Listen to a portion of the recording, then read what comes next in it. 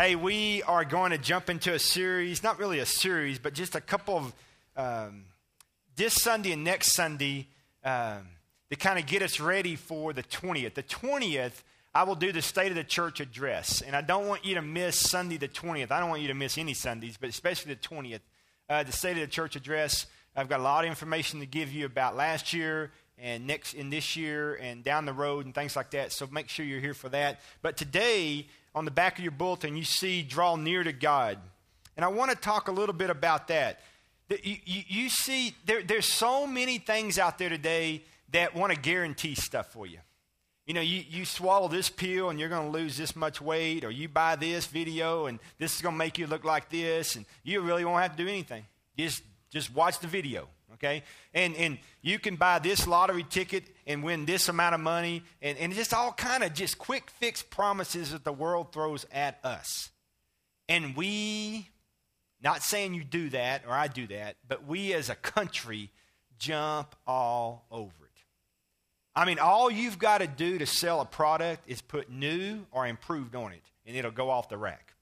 I mean, just fly off the rack. And you'll go home and convince yourself that your clothes are whiter, smell better, and they're awesome. They might have been just the same the week before, the old stuff, okay? Stuff in America just doesn't get old anymore because there's always new stuff right behind it.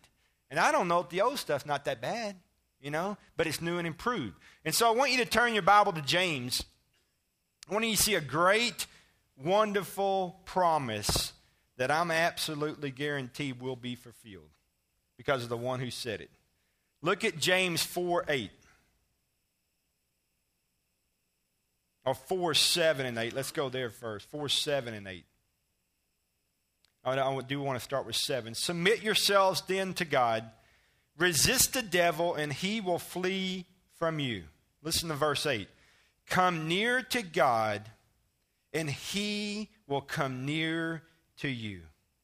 Wash your hands, you sinners, and purify your hearts, you double-minded. Now, some Bibles, some translations will say, draw near to God. Doesn't matter to me, okay? But here's the guarantee. You come near God. Come near to God.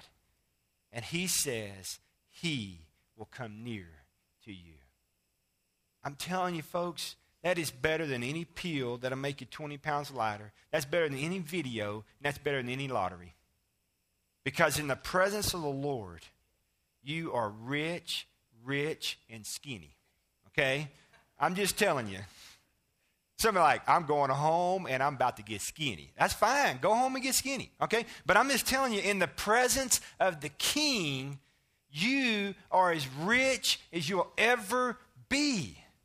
And it's like God is just sitting there going, if you, my child, who I made and who I died for, and I love you so much, if you'll draw near to me, I guarantee you my presence.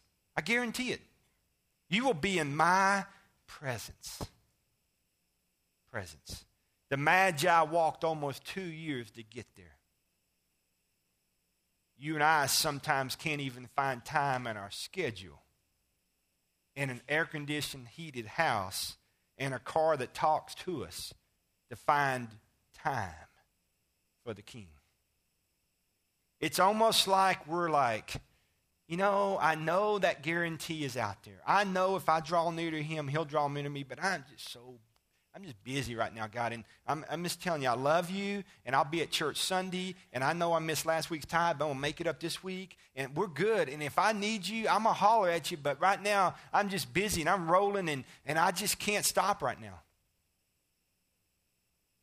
And I wonder, it says there's no tears in heaven, but I wonder if one drops for us.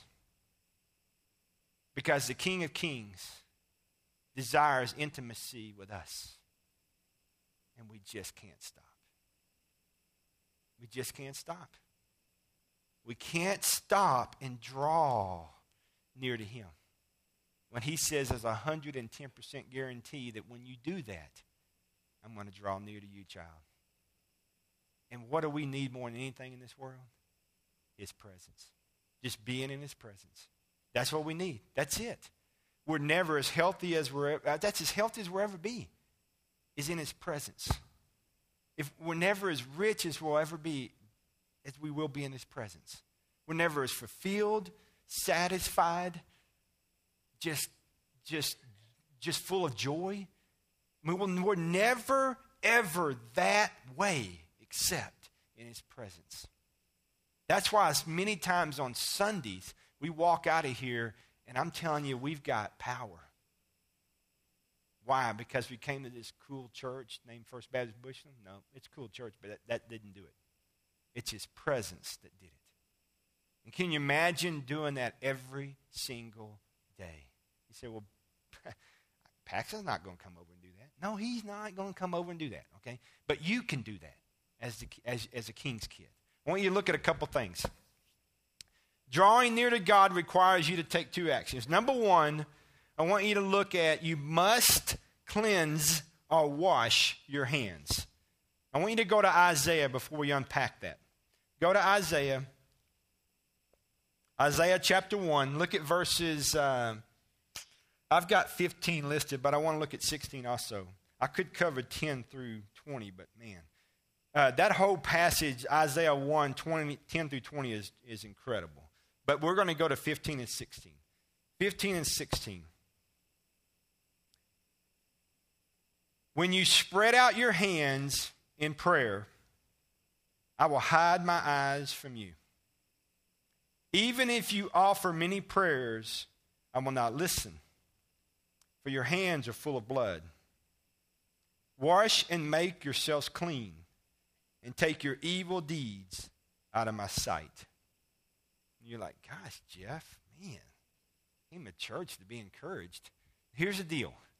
What God is saying here, this is a pretty good spanking by God in Isaiah chapter 1, okay? Won't unpack that text right there. But what he is saying is, I don't want your rituals, I want your heart.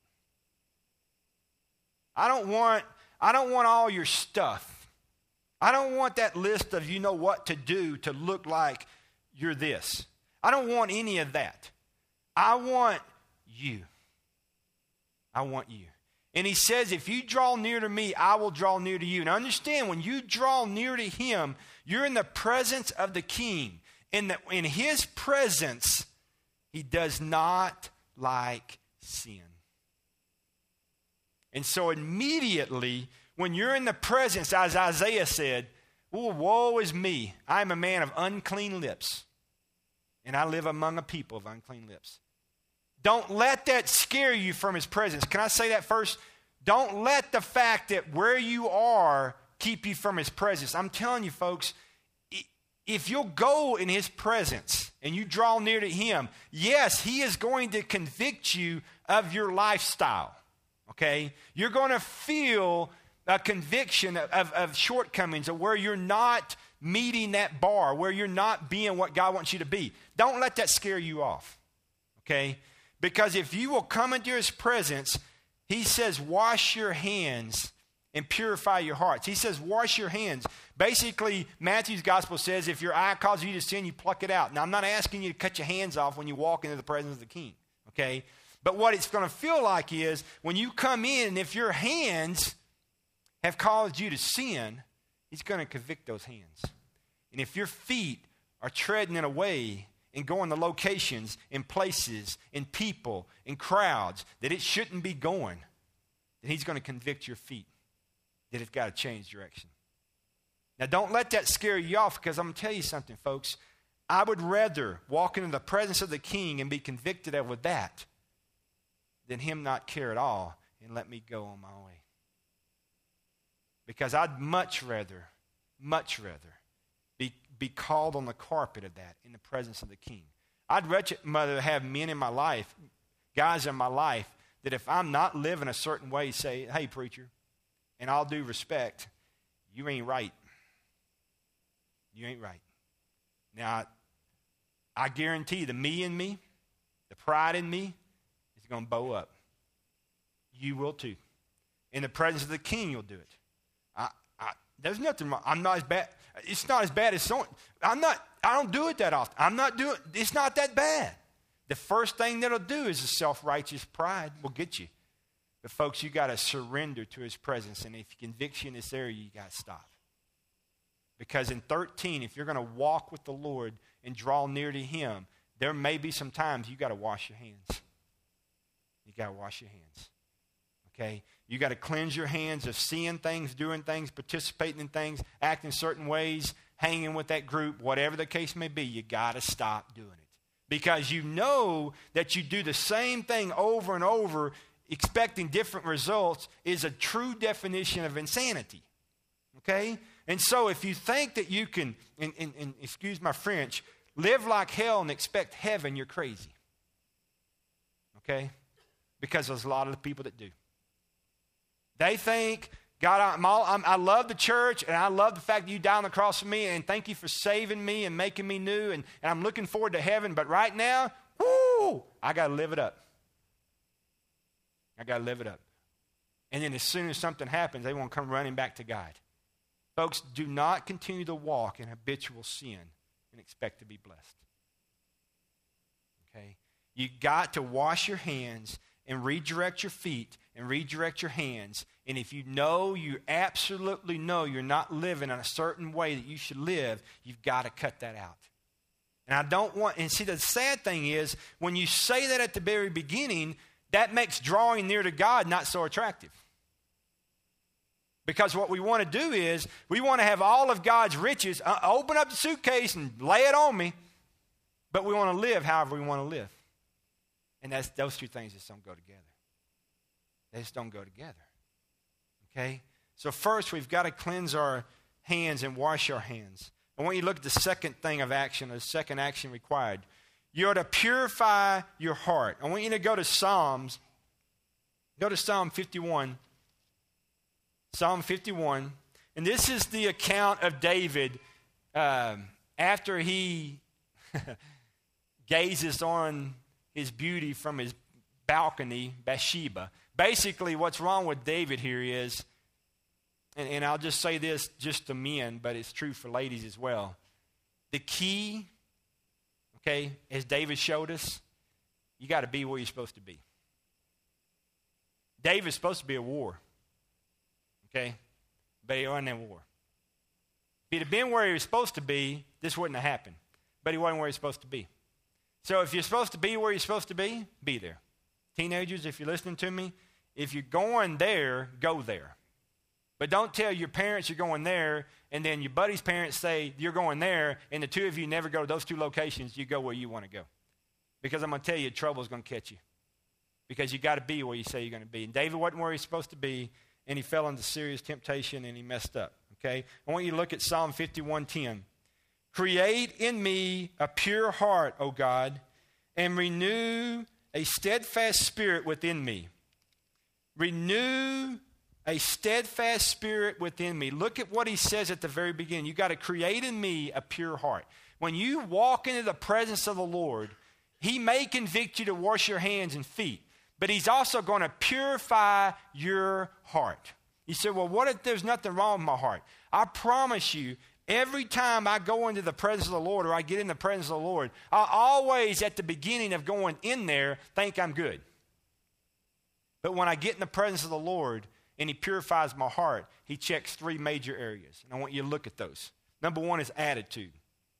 You say, well, sometimes your attitude is just not in your heart. It shows. Eventually, attitude shows. But it begins in the heart. And I'm going to tell you, folks, God knows your heart. And what God knows is this. He knows your attitude before other people get to see the attitude. That makes sense? See, the attitude begins here. And it begins to show itself out there. But before everybody else gets to see the attitude, it had to start somewhere. And it always starts in the heart. And so what God does every day when you're in the presence of the Lord is he renews your heart so that that attitude is never out there. Never out there. You know when my attitude is most likely to show? When there's been a vacation from the presence of the Lord.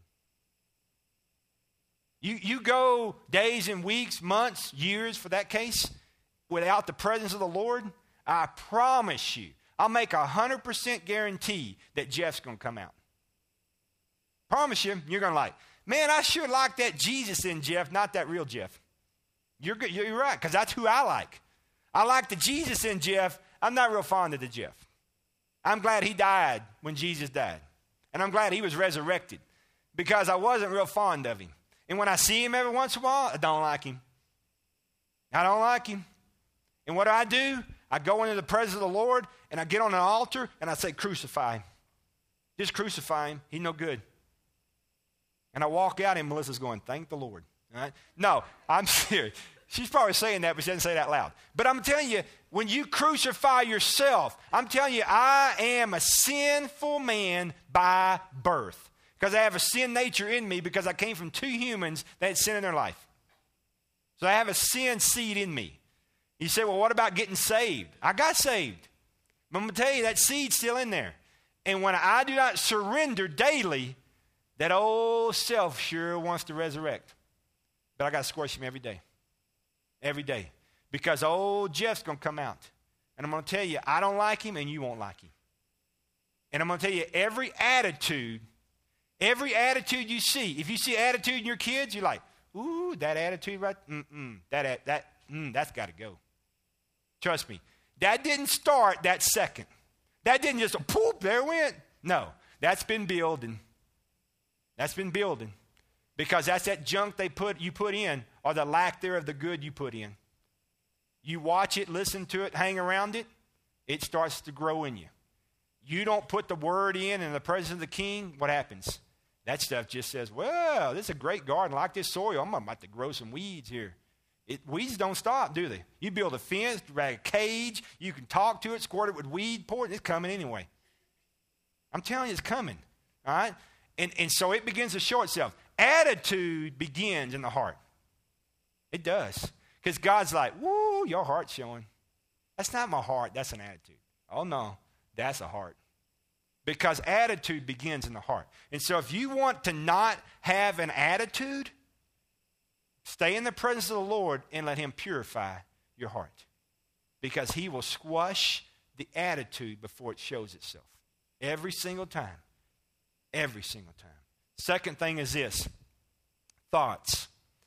He will purify your thoughts. Okay?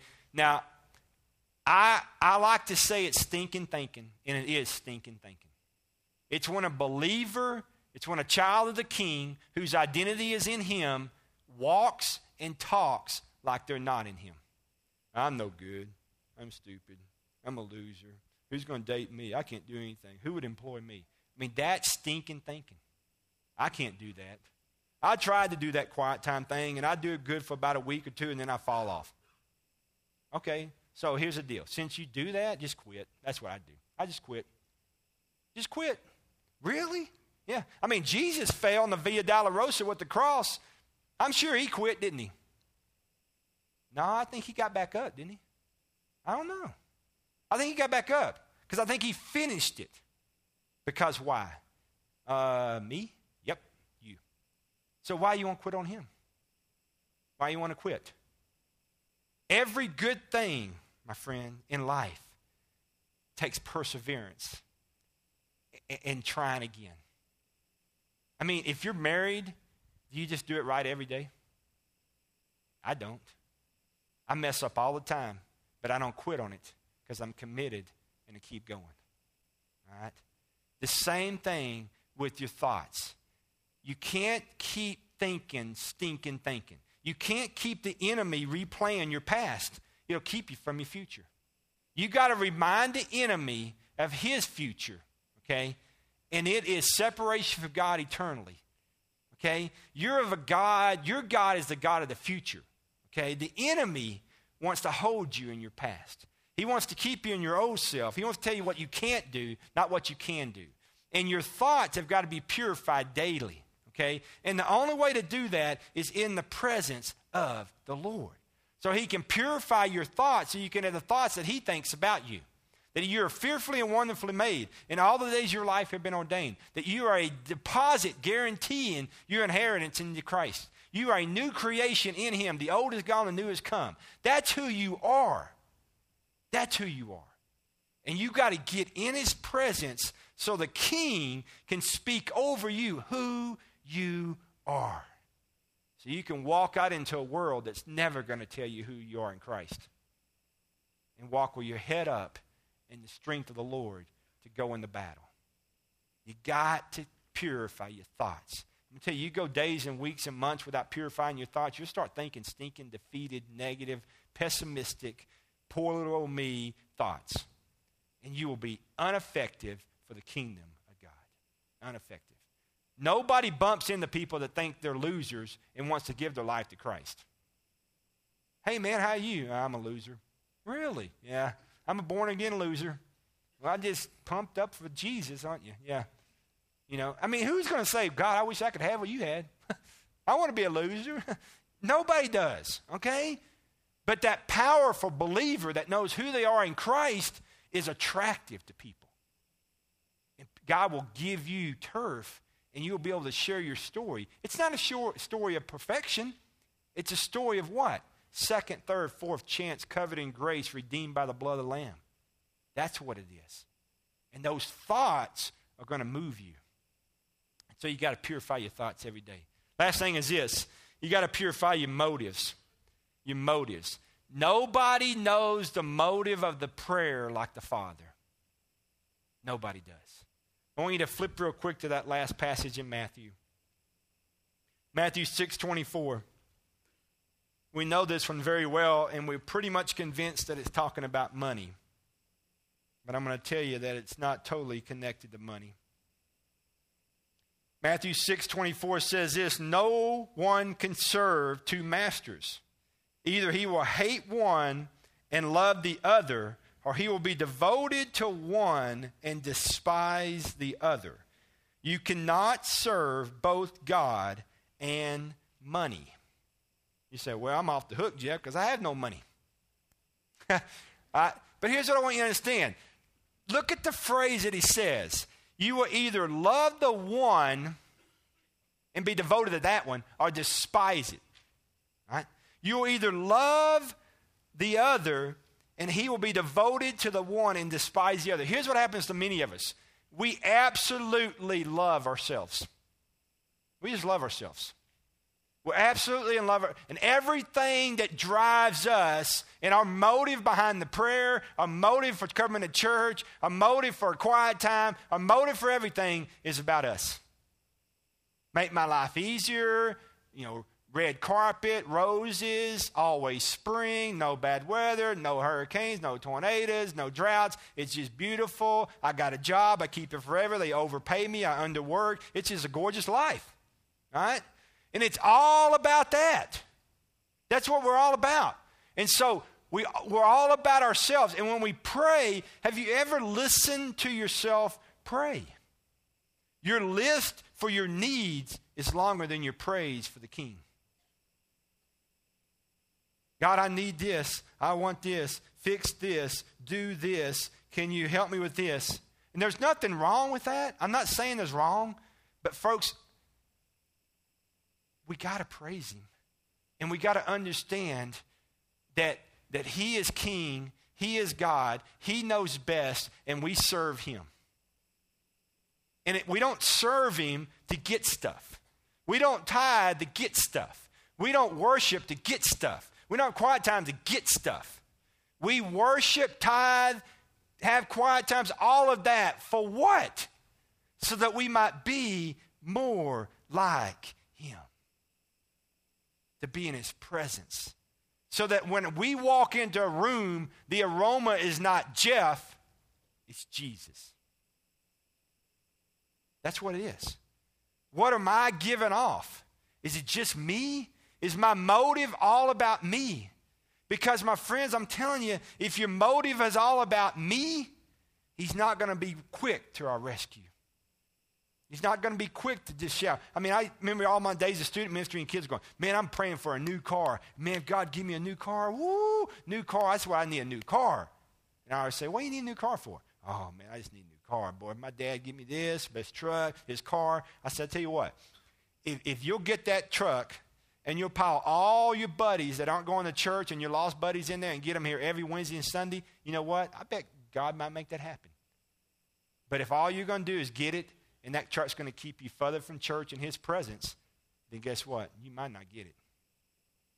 I mean, and I'm not trying to be mean to him, but I'm going to tell you, If we can't be entrusted with it, why should we get it?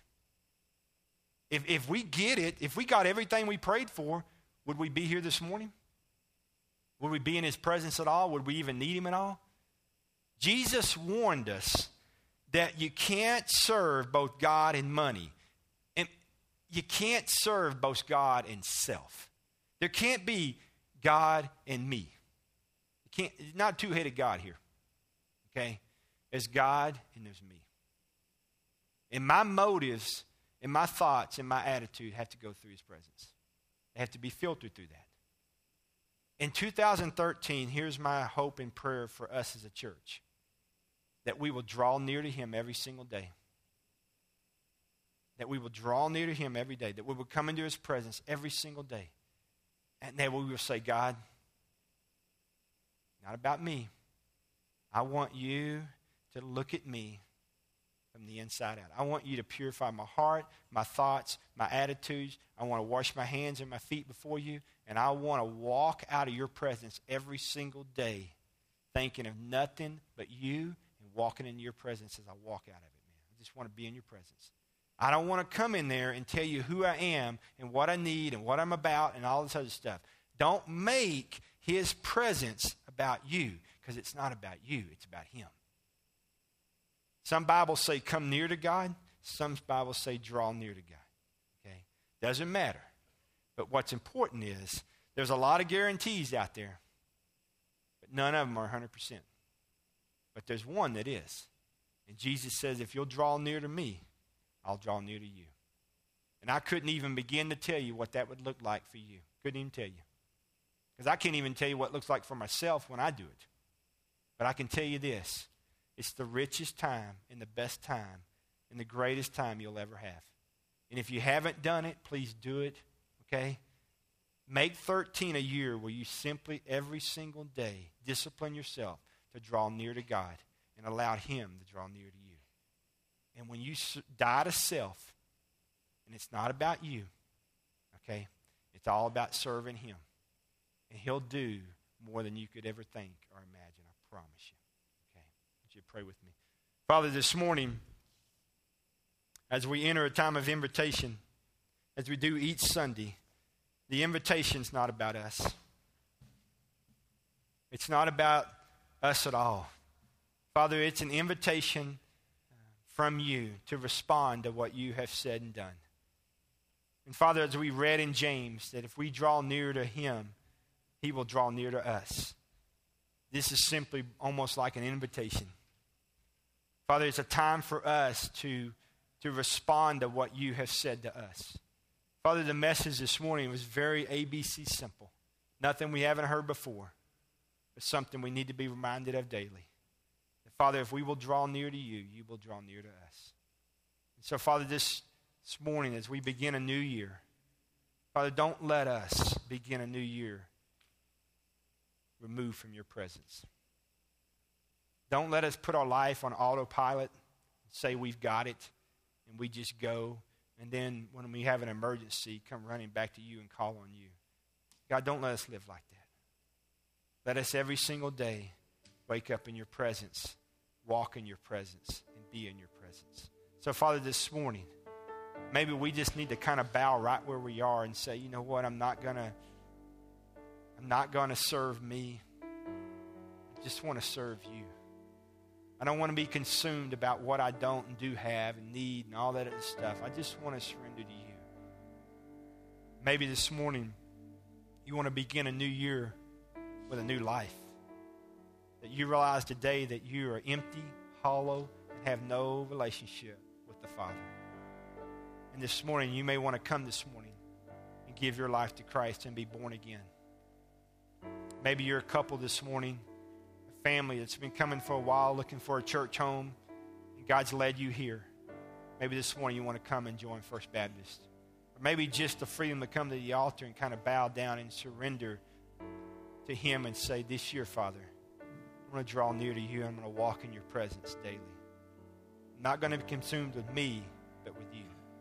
So, Father, whatever you want to do during this invitation time, I pray you have freedom to do that. I pray that we, Father, will say yes to you. We're on the other side of obedience is always blessing, Father. So when we bless ourselves this morning, during this invitation time, in Jesus' name.